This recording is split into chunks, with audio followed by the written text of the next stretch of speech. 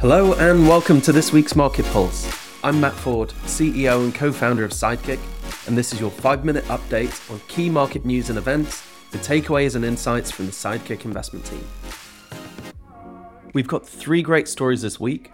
Bumper profits at big US banks, is an old rivalry about to transform the AI landscape, and TikTokophobia spreading fast. On to our first story, bumper profits at big US banks. In the US, the first quarter company earnings season kicked off last week. Some of the first to report were large banks like JP Morgan, Citigroup, and Wells Fargo. Analysts have been anxiously waiting for signs about how the US regional banking crisis has affected the more systemically important larger banks. They had nothing to worry about. Large US banks reported bumper profits in the first quarter, handily beating analyst expectations. The larger banks benefited materially from higher interest rates as the banks charged more for loans without raising the interest rate they pay depositors by as much. JP Morgan reported profits more than 50% higher than last year and also revised up their expectations for 2023 by almost 10%. Before the collapse of Silicon Valley Bank, big banks in the US had been steadily losing deposits. Customers were increasingly transferring money away from low interest rate deposits at the larger banks to higher yielding products such as money market funds. But since the beginning of the crisis in smaller regional banks, the large banks have seen this trend in deposits turn around fast. Depositors are withdrawing money from riskier regional banks and putting it in what they consider to be the safer, larger banks. JP Morgan's deposits grew by $37 billion in the first quarter, and Citigroup had $30 billion of new deposits in March alone. JP Morgan CEO Jamie Dimon said that there's an elevated risk of recession in the short term, and as a result, the bank has increased their rainy day reserves as they expect losses on loans to increase. Citibank did the same and said they still expect a US recession in the second half of 2023. It's the US regional banks' turn to start reporting earnings this week, and it'll be interesting to see how they weather the storm of declining confidence and falling deposits. On to our second story, a new kid on the block, X.AI. One of the biggest risks to the future of civilization is AI, Elon Musk told attendees at the recent World Government Summit. More recently, he signed a letter, along with hundreds of the biggest names in tech, that states the recent advances in AI pose profound risks to humanity. The letter called for a 6-month moratorium to give the industry time to set much-needed safety standards. Now, in what appears to be a dramatic change in direction, Elon Musk announced that he's starting his own AI company. But first, a bit of history. Elon Musk was one of the co-founders of OpenAI, alongside Sam Altman. In 2018, Musk left the company, citing a conflict of interest with Tesla. But it turns out that that might not be the only reason he left. As reported in the Wall Street Journal, there are accounts of a power struggle between Sam Altman and Elon Musk, who tried to take over OpenAI and failed. By this point, Elon Musk had already donated $100 million to OpenAI and had pledged to donate another $1 billion over the coming years. But according to sources, he didn't follow through with the pledged donations after he left the board. As discussed in a previous Market Pulse, training large language models is expensive. Back in early 2019, in need of additional sources of funding, OpenAI announced it was starting a for-profit arm of the business. And shortly after, in July 2019, Microsoft announced they'll invest $1 billion into OpenAI.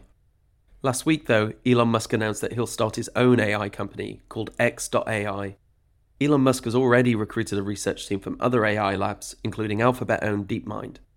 He's reportedly also bought thousands of GPUs from NVIDIA, which are used to train these large language models. We can only speculate about Musk's intentions and the direction of the company, but given the other companies Musk is involved in, there could be some interesting possibilities. Could X.AI be trained using Twitter data?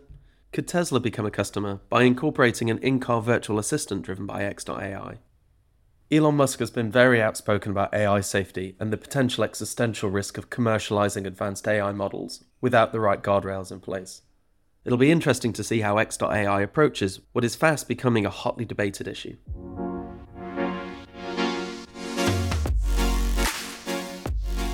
And on to our final story this week, TikTokophobia is spreading. The US has been in a de facto technological war with China for the last 5 years, and TikTok is now getting drawn into the fight. TikTok is owned by a Chinese company, ByteDance, and Western governments are worried that the Chinese government is getting backdoor access to sensitive data on their citizens. Countries including the US, UK, Canada and Australia have already banned the app from government-issued devices. And cybersecurity concerns in the UK Parliament has caused them to ban TikTok from all parliamentary devices and networks. The UK regulator recently fined TikTok more than £10 million for breaching data protection laws, because TikTok owner ByteDance failed to get consent from parents of children on its platform.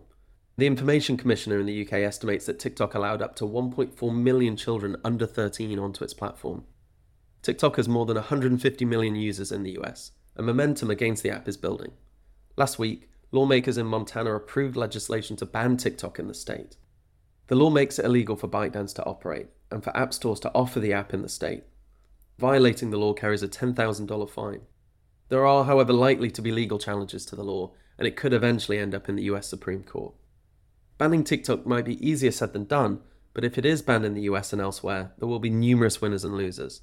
Winners could include rivals that offer similar products, and potential losers include TikTok creators, and smaller businesses that use TikTok for cheap advertising. And just as importantly, US-China relations could also be strained even more by a TikTok ban. So that was it for this week. As always, we hope you're enjoying these updates, and if you want to hear more from the Sidekick team as we build out a wider product, you can sign up to our waitlist at www.sidekickmoney.com. We hope to see you next week, but before we go, some important disclaimers. It's important to note that the content of this market pulse is based on current information which we consider to be reliable and accurate. It represents Sidekick's view only and does not represent investment advice. Investors should not take decisions to trade based on this information. Sidekick is not yet regulated, but has applied to the FCA for authorization to operate. Prior to Sidekick becoming fully authorized, none of the information provided is intended as an inducement or an invitation to apply for any Sidekick product or service.